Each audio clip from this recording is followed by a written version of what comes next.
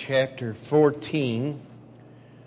John chapter 14, a most familiar passage of Scripture. I trust that its familiarity will not dissuade us from the truth and the encouragement that is in this passage. And I just want to read down through the first, let's just read the entire passage that we're going to look at. Let's read down through verse 19. Read with me silently at your seats as I read aloud. Let not your heart be troubled. Ye believe in God, believe also in me. In my Father's house are many mansions. If it were not so, I would have told you, I go to prepare a place for you. And if I go and prepare a place for you, I will come again and receive you unto myself, that where I am, there ye may be also. And whither I go ye know, and the way ye know. Thomas saith unto him, Lord, we know not whither thou goest, and how can we know the way?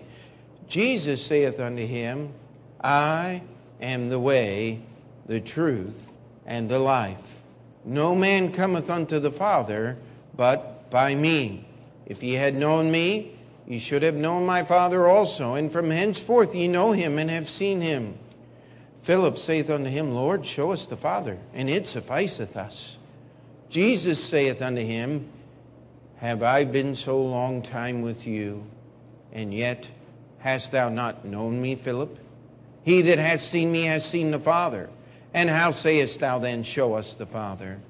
Believest thou not that I am in the Father, and the Father in me? The words that I speak unto you, I speak not of myself, but the Father that dwelleth in me, he doeth the works. Believe me that I am in the Father, and the Father in me, or else believe me for the very work's sake. Verily, verily, I say unto you, he that believeth on me, the works that I do shall he do also, and greater works than these shall he do, because I go unto my Father. Whosoever and whatsoever ye shall ask in my name, that will I do, that the Father may be glorified in the Son. If ye shall ask anything in my name, I will do it. If ye love me, keep my commandments. And I will pray the Father, and he shall give you another Comforter, that he may abide with you forever, even the Spirit of truth, whom the world cannot receive, because it seeth him not, neither knoweth him. But ye know him, for he dwelleth with you, and shall be in you. I will not leave you comfortless. I will come to you. Yet a little while, and the world seeth me no more. But ye see me, because I live. Ye shall live also. Let's pray. Dear Heavenly Father, once again we come before you in prayer. And Lord, I just ask that you would use this time of the preaching of your word to draw us closer to you. Lord, I pray that if there be those that are unsaved today, that they will hear and understand your plan for their souls for all eternity. We ask that you would strengthen us that we may serve thee more. In Jesus' name we pray. Amen.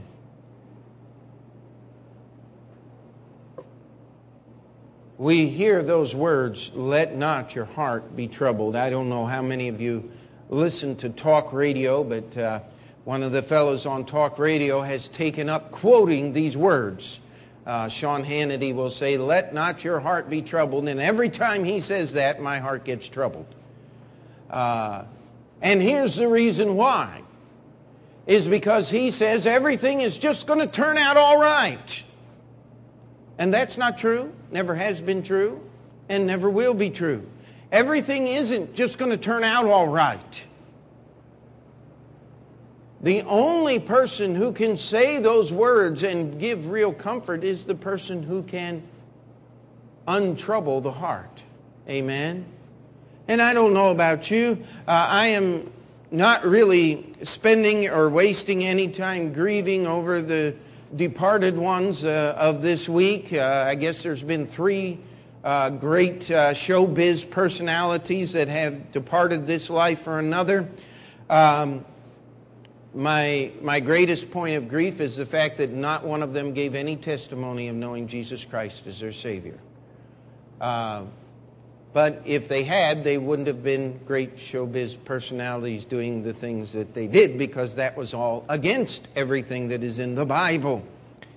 And we hear about I used to be a news junkie, a political junkie. I'm getting away from that because the news is so bad. I mean, it is just depressing, and it just really troubles me. And then there's a lot of additional work that we hadn't planned on getting into in building the building. And I'll tell you, it's been, just personally, it's been a very tough week. And as I was thinking, what do we need? I'll tell you what we need. We need a little less troubled hearts, amen? We just need a little encouragement in God's Word, and I pray that as I found that you will find it as well. Jesus is putting to the disciples, let's put this in context, is what I was trying to say. Jesus was talking to the disciples. He was on his way to Gethsemane. He would spend 3 hours praying in Gethsemane, and then all of the tortures and cruel mockings, etc., of the crucifixion process would begin.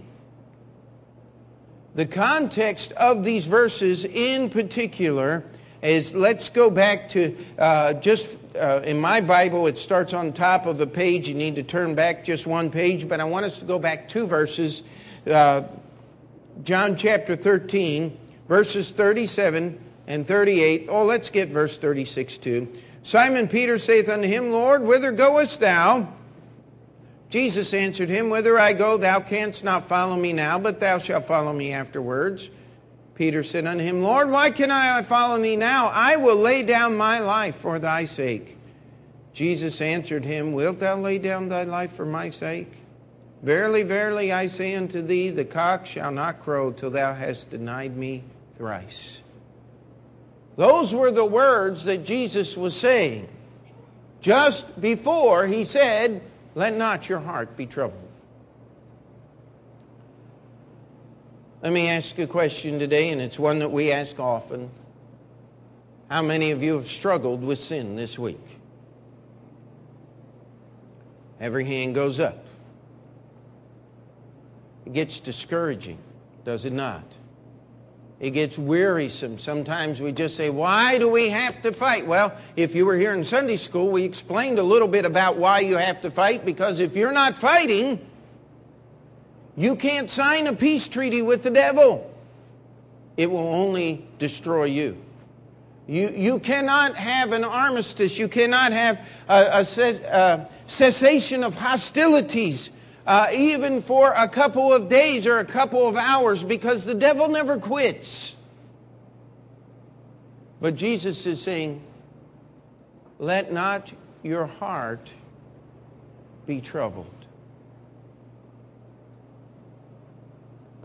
Sometimes we get a little tired. Different people do different things when they get tired. Some people get senseless. They just stand there and stare.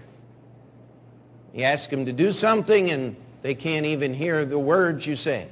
Some people get grumpy. Leave me alone. Just let me get a little rest. Some people do better when they're tired than when they're fully rested. I don't know about that, but I mean, there are some people that just function better that way. People do all kinds of different things when they get weary. But I'll tell you one thing that everybody does when we get tired. We slow down. Our senses aren't quite as sharp. And it's a whole lot easier to get into trouble when we slow down.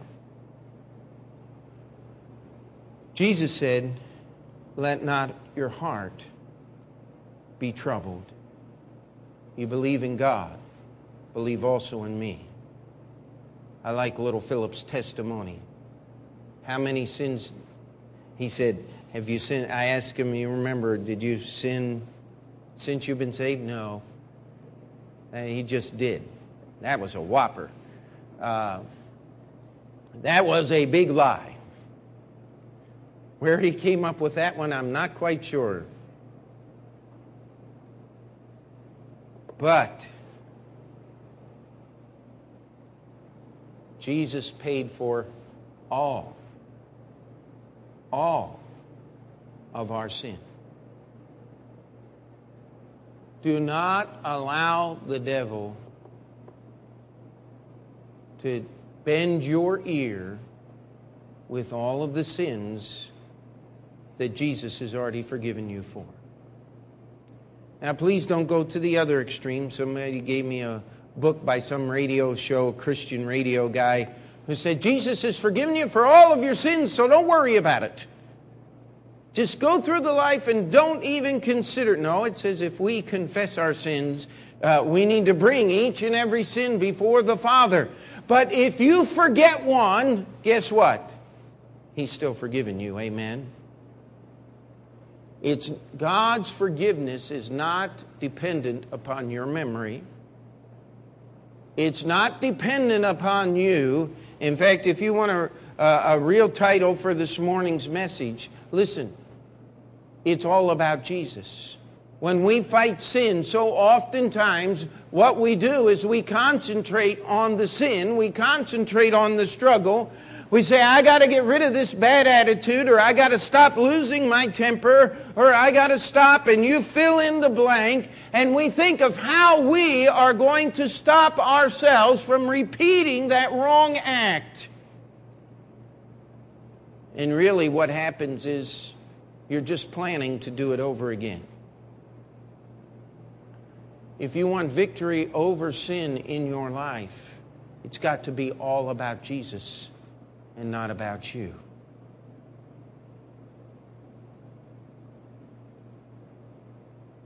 If you suffer from depression, by the way, if you've ever tried to read a clinical description of depression, it's probably several pages long in summary form. Every living human being could be diagnosed as clinically depressed at almost any point in your life. If you're extremely happy, do you know why? It's because you're subpsychologically fighting against depression and you're just pretending to be happy for the moment. I mean, it doesn't matter what's happening in your life. If you meet a psychologist, he can diagnose you as being depressed.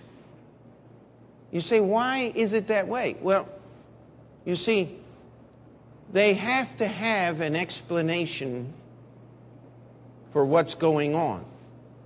And when your life isn't fulfilled, and when you are missing something, and you refuse to go to the Bible and you go to the psychiatrist, he's got to tell you something. Now, there are some people that have real and physical issues that are included in this, and I'm not telling anyone to throw away their medicine, etc., but I am telling you this. If you'll saturate your heart and soul with the Lord Jesus Christ, you will not have to deal with depression as much as you do any other way. It will solve the problems. Now, here's what we do in our life. We say, I want to get over this, and I want to straighten out, and I want to have a good week, and I want to be encouraged. And we read our Bible, and we read our Bible schedule every day, and we listen to sermons, and we really just fill ourselves up, and we start feeling good and encouraged, and our heart is untroubled. And then we stop reading the Bible, and we skip a church service or two, and we allow some worldly influences into our lives, and then we're back down in the dumps again. And we blame Jesus. And it's not his fault.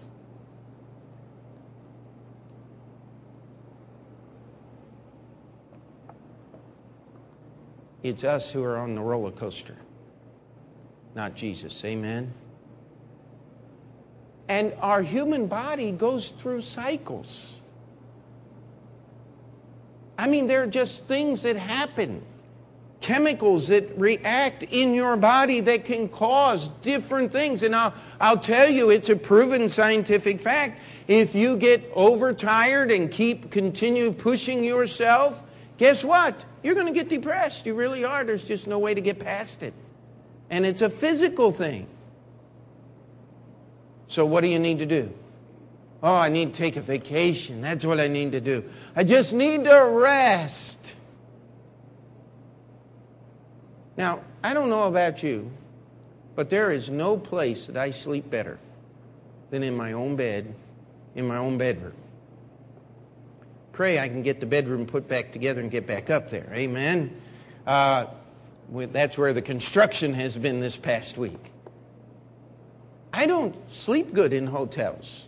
I don't sleep well on vacation. It's not rest you need. It's Jesus.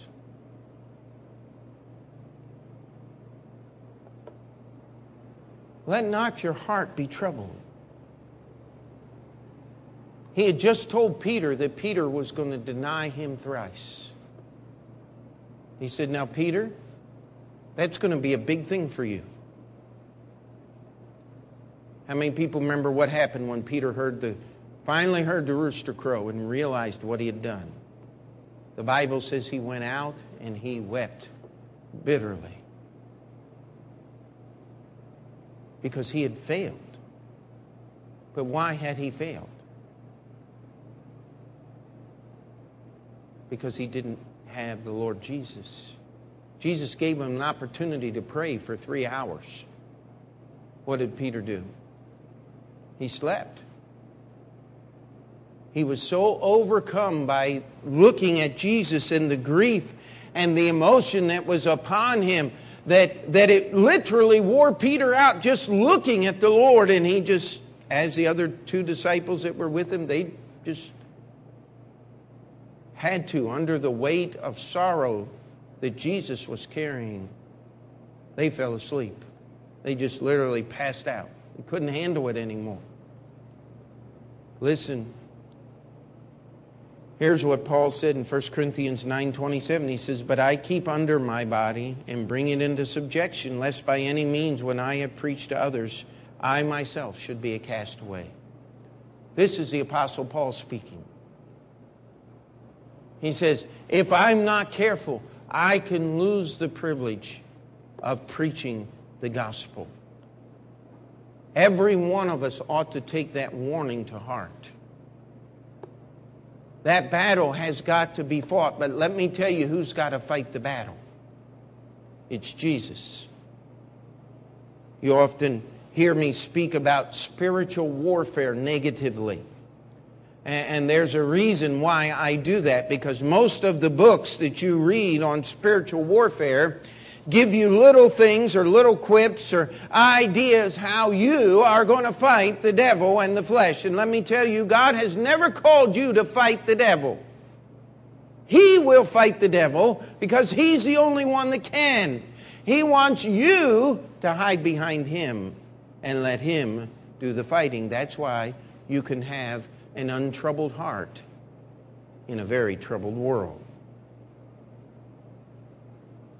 We talk about, and I want to be very careful how I say this and be patient with me, but summer is here.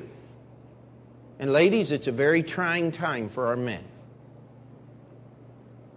I have my wife teach on modesty and things in the ladies' meetings, because that ought to be discussed among ladies. But ladies, the reason why we do that is we want this building to be a haven, a place where our men can be protected in the summer and keep their mind and their hearts on the Lord Jesus Christ. Amen? That's what church ought to be about. And it's not only in church. It ought to be everywhere we go, every day. We fight with sin. And the only reason you don't fight is because you're sinning. Will you come to Jesus and let Him do battle for you? That's where it happens, my friend. It's Jesus that wins the battle. It's Jesus that gives you the victory. I remember Mrs. Art Wilson told me one time, as I was going somewhere with her, and I saw her moving stuff around on the front seat, and I said, what are you doing? She says, I always make room because Jesus is riding with me. Boy, that made an impression on me as a young Bible college student. I said, man, I want to have that reality of the Lord Jesus Christ with me all the time. Amen? There are times when I'm driving, I'm wishing the Lord wasn't in the van to watch what I'm doing. How many of you have been there? But if we confess our sins, He is faithful and just to forgive us our sins and to cleanse us from all unrighteousness. Amen? That's where we need to be. The difference between a saved person and an unsaved person is when a saved person sins, we go to Jesus for His forgiveness. When an unsaved person sins, they try to forget it, but they can't. That's where guilt comes from. They just try to understand, say, well, everybody sins, so nobody can be perfect. That doesn't help much when you're alone with yourself and looking in the mirror, does it? Let not your heart be troubled, because when Jesus said, it is finished, He meant it. He paid the price for every sin. And if you'll come to Him, you can have forgiveness every day. But what's the next promise in this passage? Let not your heart be troubled. You believe in God, believe also in me. In my Father's house are many mansions. Now, some modern commentators have a real problem with this. Say, how can you have many mansions in a house? Can you understand what the English word house really means? It's not talking about just the physical building. It's talking about the family and its possessions and the entire area that is under the authority and possession of that family. My Father's house is the whole universe. Amen? He owns it all. And He's talking specifically about that New Jerusalem. He's got many mansions. I'm glad I don't have one of those new Bibles. It says many rooms. Now, I'm not planning on spending much time in the mansion because I want to be at the throne of God on my face before Him. But one of the things that we need to understand, if we're going to let not our heart be troubled, if we're going to let this thing, if we're going to allow our life to be about Jesus, we have got to expect and focus our lives on eternity. A focus on eternity will change the way we see things down here on earth. If our focus is where Jesus said it ought to be. The writer, the Apostle Paul, I believe it was, said something, I'm not quoting exactly here, but the idea is that the suffering, the little time that we suffer in this life is nothing to be compared with the glory that will follow. We have this expectation of personal comfort and personal good and just that life ought to be one step up for every one of us. In every generation, we ought to get a little better than the last. That's not a biblical expectation, my friend. Jesus said, what were we to expect? We are to expect His blessings in our life with, does anybody remember the next word? Tribulation. But why does He put us in a situation where we find suffering in this life? It's so we'll take our focus off ourselves and put it on Jesus. So we'll take it off the temporal, what's here, what's in our hands, what is set before us, and put it on the Lord Jesus Christ. Sometimes He puts you in a situation where you get so tired and so exhausted that you can't do anything but lay on your back and look up, and God is saying, now I got you where I want you. One of the biggest battles that we face is getting past ourselves. May I use some of my children as an example? Someone said, I bet things are wonderful in the Montoro household. Oh, yes, they really are. But there's a lot of conflict. When you put that many people in that little space, there's going to be conflict. And little Philip that got baptized today, he is our crusader. If he sees Esther or Joseph do anything wrong, he's going to stop them. He's going to do everything he can. And then when the big conflict has been created and Joseph is screaming at the top of his lungs and everybody comes running in and trying to find out what's going on, he's standing. But Joey was playing with something he playing with something he wasn't supposed to play with. Our little cherub. Said Philip, it's not your responsibility to straighten out Joseph. It's your responsibility to straighten out Philip. And so often that's what we spend our lives doing, is it not? You see, it's a whole lot easier to see someone else's problems than it is to see your own. But if you don't spend your time looking at your own and spend your time looking at Jesus, you'll find out your own problems are a whole lot smaller than they ever could be any other way.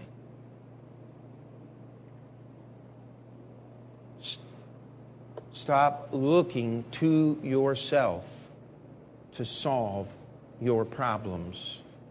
Start looking to your eternity with Jesus, and it'll change the struggles you face. My wife put down on her schedule 2 weeks ago, rearrange the bedroom. Well, I've done that. Everything that's in the bedroom is now out in the living room or tucked away in various parts of the church. And we've taken one wall down all the way to the brick and the window out, and we're putting things back in and finally getting to the part where we're putting things back together again. And I'm just looking at my schedule and I'm looking at the work and I'm sitting here going, Dear Lord, why did you do this to me?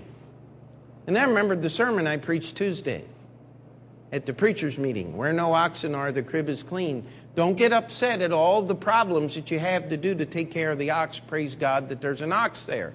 Amen. That's the meaning of that verse. And I got looking at me, and I'll tell you what, I got tired, I got depressed, and I ran out of energy, and I couldn't work as fast as I wanted to, and that made me more tired and more depressed. And I said, I'm not going to live another week like this. This is ridiculous. You put your focus on Jesus and on the promise of heaven and on the things that He has. It'll give you more strength to get the work done that has to be done today. Someone wrote this song. I remember listening to it when I was in Bible college. I don't know if it was written exactly right then or not, but it was called This Old House. Nothing to do with the television show by the same name, but it said, this old house is getting drafty. This old house needs the roof fixed. There's the screen door on the back is hanging on its hinges and everything's falling apart, but Jesus is coming back, so I don't have to worry about it. That kind of attitude is just about as unbiblical as anything you could imagine. I'm not supposed to just let things go because Jesus is coming back. I'm supposed to realize that Jesus is coming back and allow that to be the motivating factor to get something done. Amen? To be my point of encouragement and motivation to realize that Jesus is coming soon. Week after week, we meet together on Sunday mornings. And as I look out, almost without fail, there are people that I'm concerned about their salvation. I don't know if they're going to heaven or not. Some people said, well, Pastor, I'm saved. And yet there's no evidence in their life of anything called salvation except for the fact they show up to church sometimes. That scares me as a pastor. Terrifies me. I would hate to think of someone sitting in these pews, hearing the gospel every week, and missing heaven. But you know what we're going to keep preaching until Jesus comes back? The gospel. Amen. How Jesus died to pay the price for our sins. How that you need to struggle in your personal life to serve and live for the Lord Jesus Christ. How that we need to get our eyes off of our failures and put them on Jesus and understand that He's got the answer. You see, we don't know when Jesus is coming back now, do we? The Apostle Paul said, we which are alive and remain in 1 Thessalonians chapter 4, he expected Jesus to come back during His physical lifetime. That was a long, long, long time ago.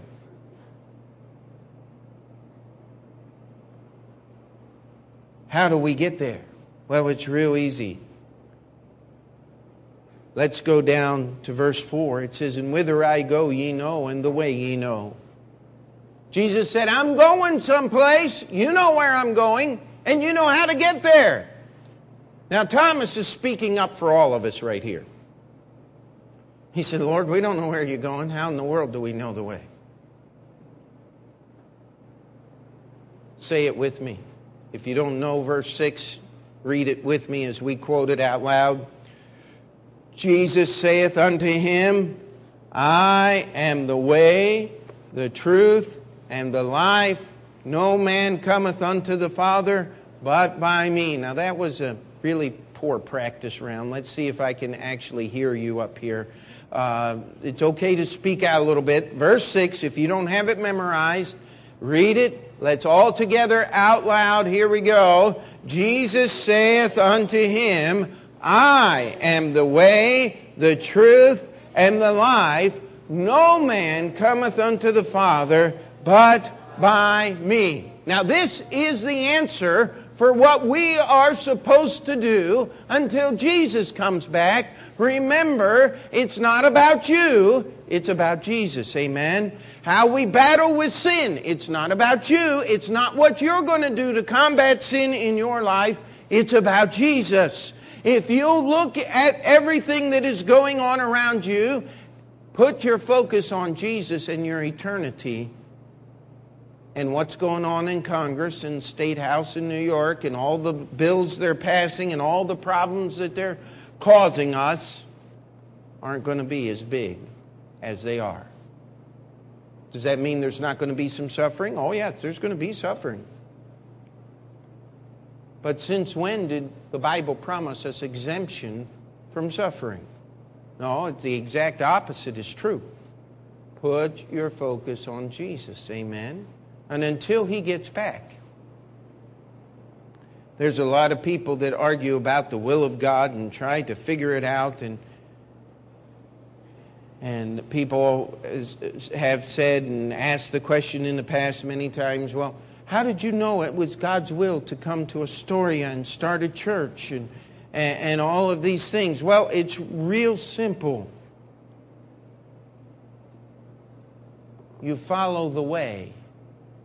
You know the way. He'll take you where He wants you to be.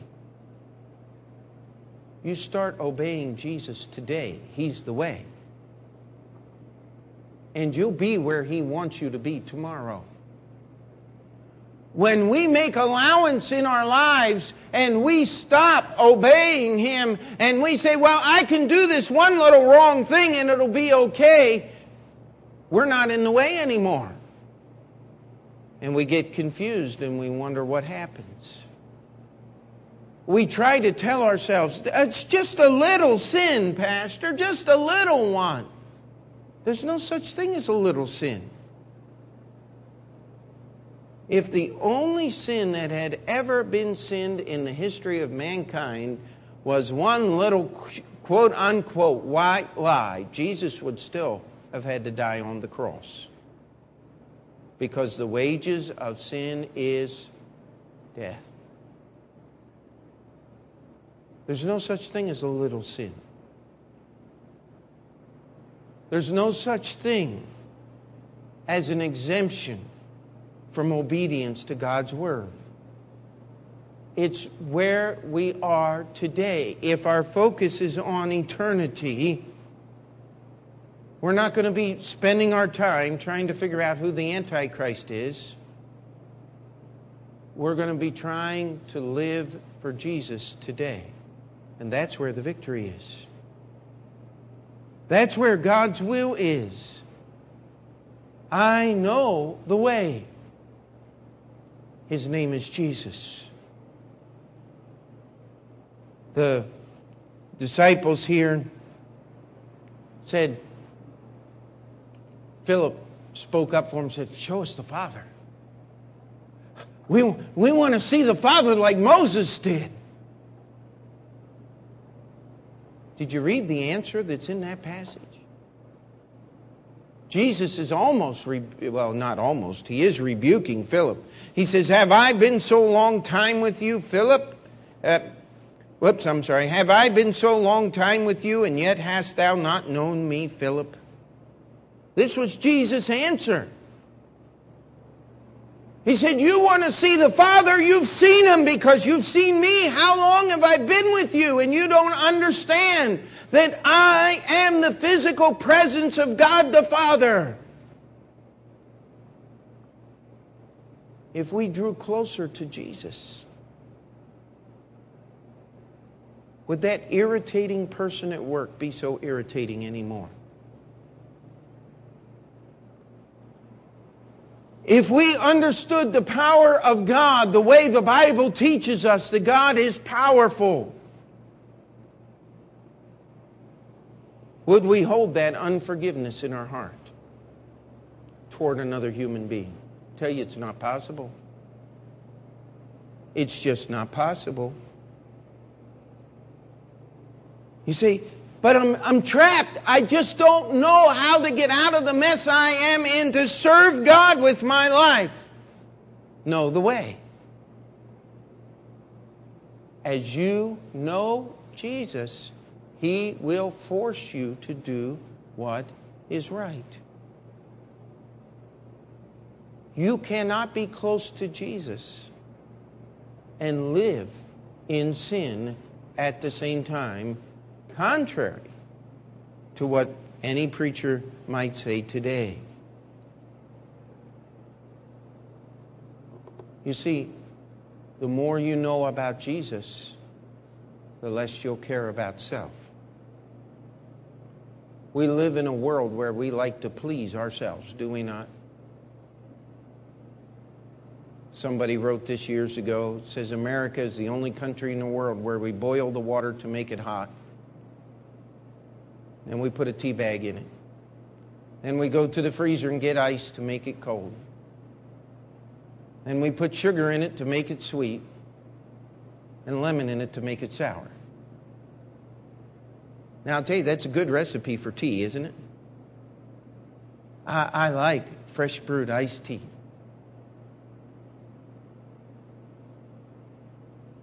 But we can thank God for the prosperity that we have, that we can enjoy those things. But if you're going to live for Christ, it's not going to be without struggle.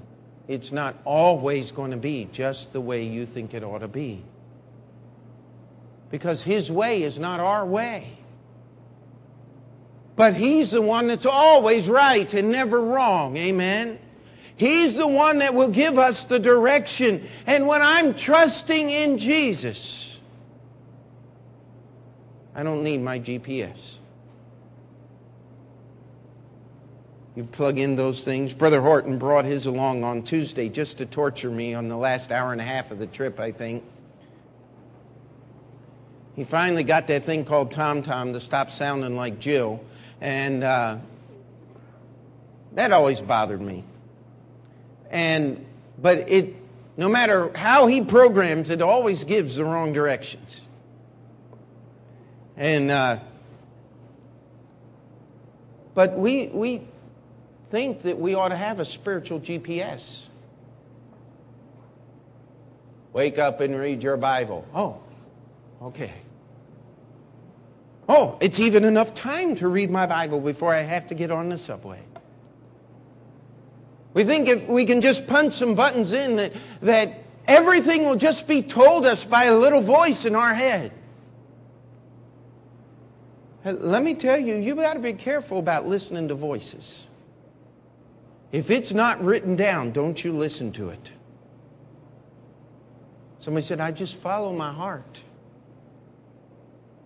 There's nothing more dangerous than following your heart, my friend. It's deceitful above all things and desperately wicked. Don't follow your heart. Follow God's heart. Follow His Word. Know the way, and He'll tell you what to do. But He's also the truth. Oh, I could spend all morning. Our time is gone. I preached too long. I'd spend all morning on truth. Our government is about to pass the largest tax increase in the history of the United States. It's called cap and trade. We're going to solve environment problems. Let me tell you something. And I'm not just listening to the things. I've read science books. Global warming is a hoax. As it is portrayed, you're not going to solve global warming by carbon taxes or any of these things. I don't mean to be political this morning, but let me tell you, I just want to state some truths here. What our government is telling us about global warming and carbon credits and all of these things is a lie, is a complete fabrication. It has no other intention of giving control of the energy production means of this country to the government, which they already have anyway. You can't set up an electric producing thing and join the national grid without government approval, but it's just another step in control and dominion. How many of you have personally benefited from the stimulus package? Okay, we had one. This stimulus package has not found anybody new jobs. It has not done anything. It's a lie. All it's done is put us in debt. Deeper and deeper and deeper. Hey, we have people preaching on the television. You need to realize the spark of divinity that lies within you. Let me tell you, the only spark of divinity lies in you is related to the devil, not to God. It's little g, little o, little d, not capital G, because there's no spark of divinity that lies within the human breast other than the sin nature. It's a lie. We were told by Rush Limbaugh and Sean Hannity and all these talk show hosts that they were going to drag John McCain into the White House kicking and screaming if they had to. They lied to us. We got Obama. You say, which one's worse? I don't know which one's worse. But I'll tell you, God's finally giving us the government our nation has asked for the last generation. And it's a terrifying thing to me. I weep for our nation.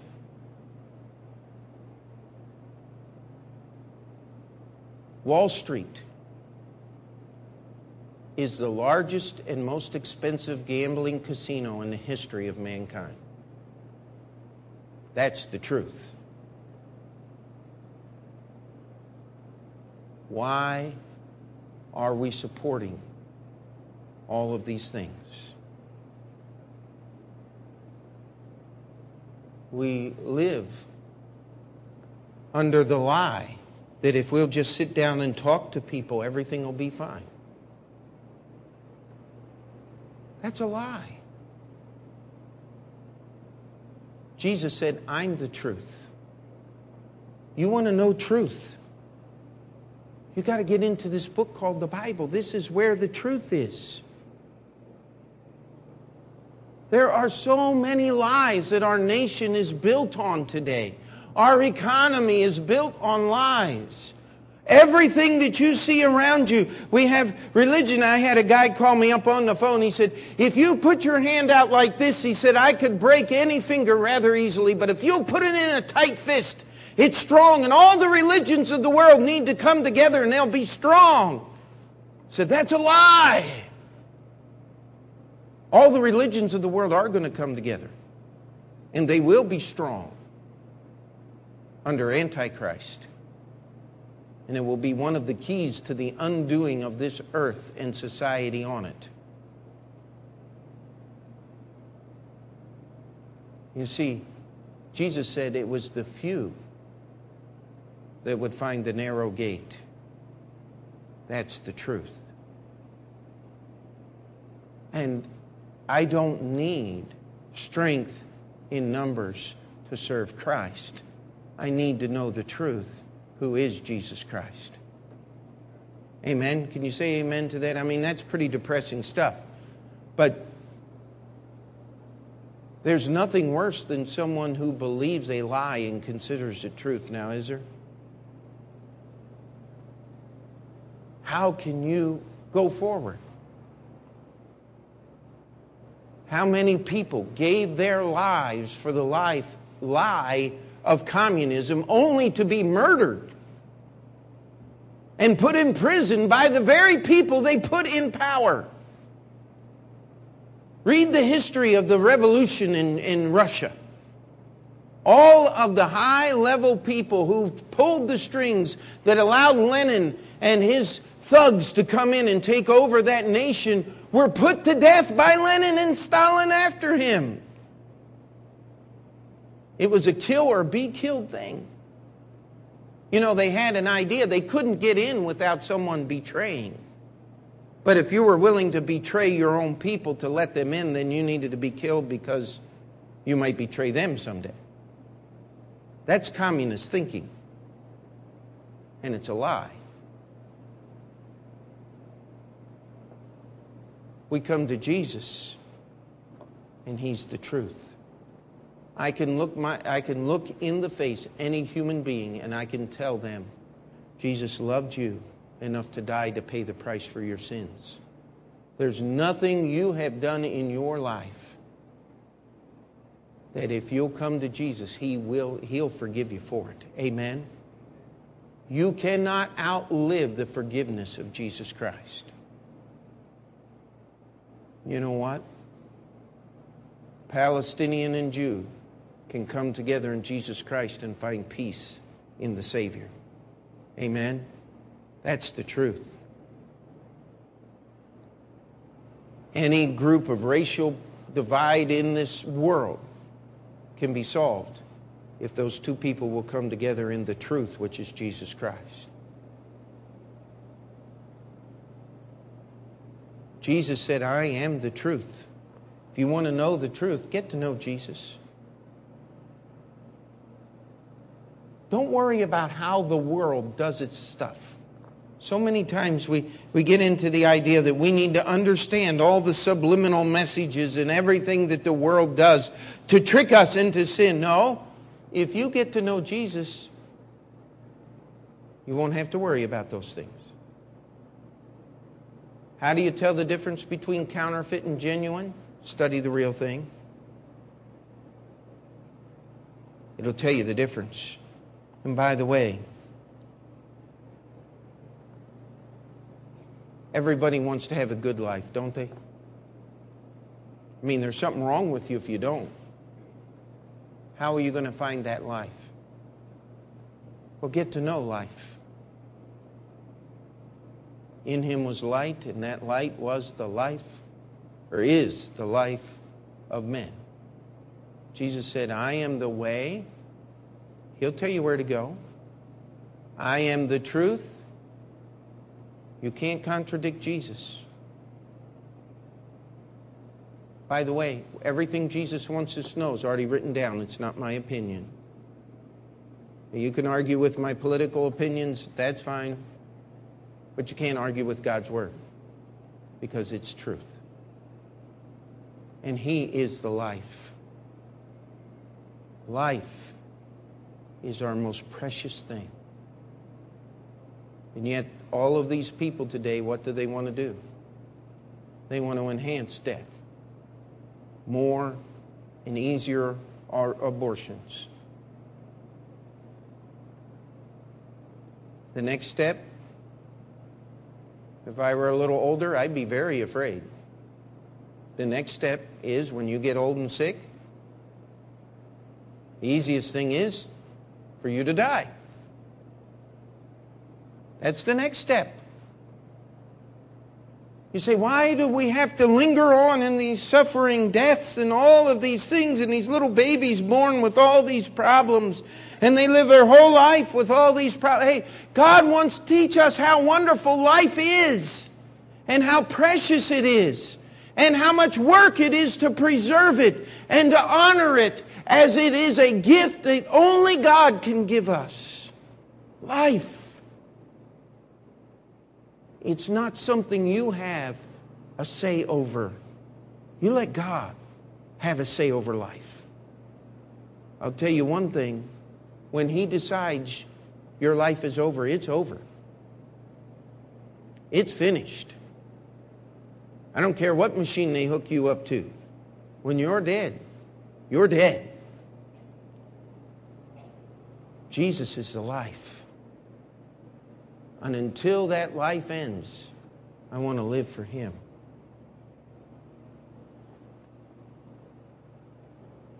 He says, if you'll ask something in my name, I'll give it to you. That's life, my friend, is it not? You say, but I asked Jesus for a new car and He didn't give it to me. Ask Him for $1 million and He didn't give it to me. Wait a minute. It says, ask in my name. I hate to repeat illustrations, but it's the best one I have. And if you can think of a better one, let me know. But if you want to ask something in Jesus' name, the best illustration is a check. Have you ever had a check written out with your name on it? And somebody forgot to sign the bottom? You ever had that happen? It happens at the church every once in a while. Somebody will put a check in the offering, and they'll forget to sign it, or they won't fill it out correctly. Sometime I think we need to have a class on writing checks. But if that check is not filled out properly, I can't go to the bank and say, this person's given us this check. We're asking for that money that they've authorized us to take. That's how you ask in Jesus' name. You get to know the way, you get to know the truth and the life, and then you can ask what He's authorized you to ask for, and God is under obligation to give it. Amen? Don't try this at home. Somebody writes you a check. Don't put a couple extra zeros in there and take it to the bank. You go to jail for that. And that's exactly what these people were doing when I told God to give me a new car, and He didn't the first time, but I yelled a little louder and He gave it to me.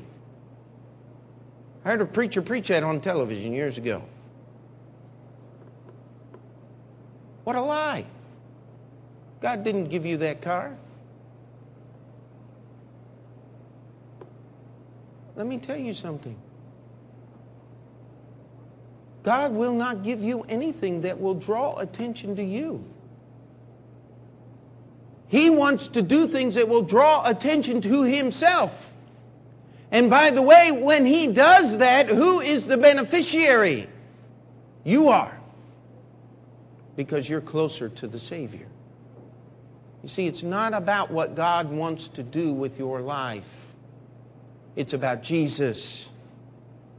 When you surrender to Him, you won't care what He does with your life, but I'll tell you, it'll be a whole lot more than you could ever do on your own.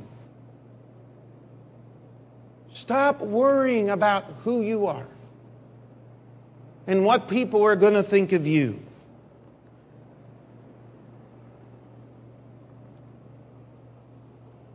Get to know the way, and you'll be where God wants you to be.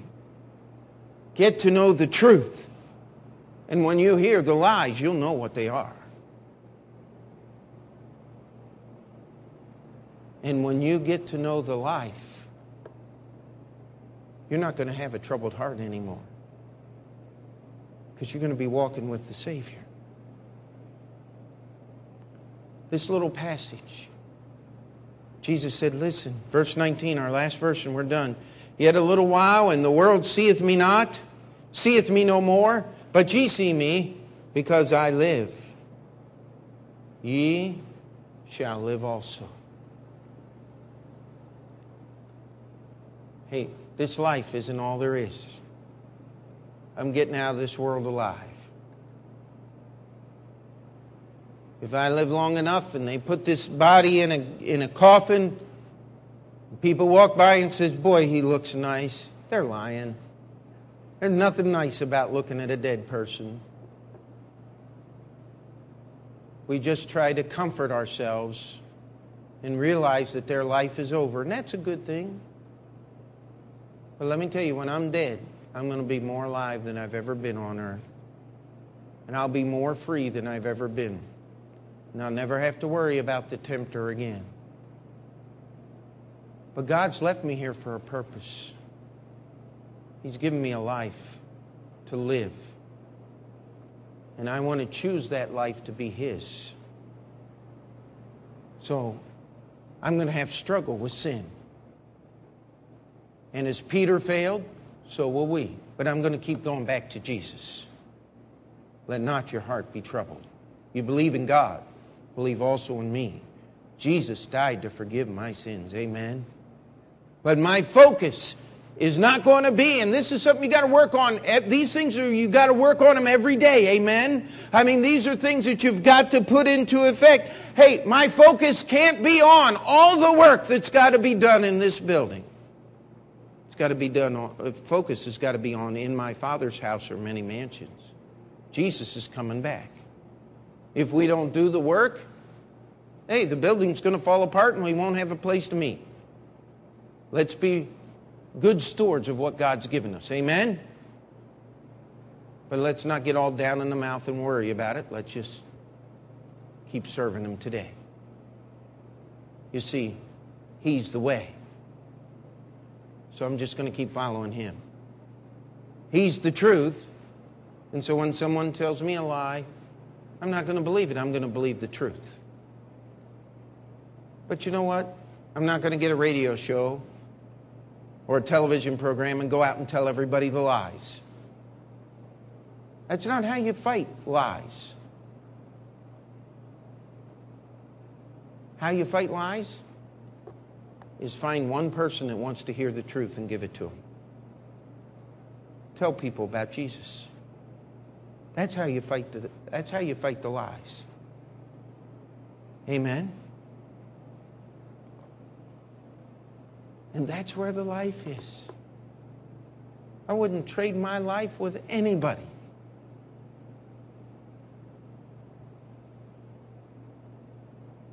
Because we're all going to die one day. And if my focus is in eternity, I can have everything this world offers and miss out on the best that God has.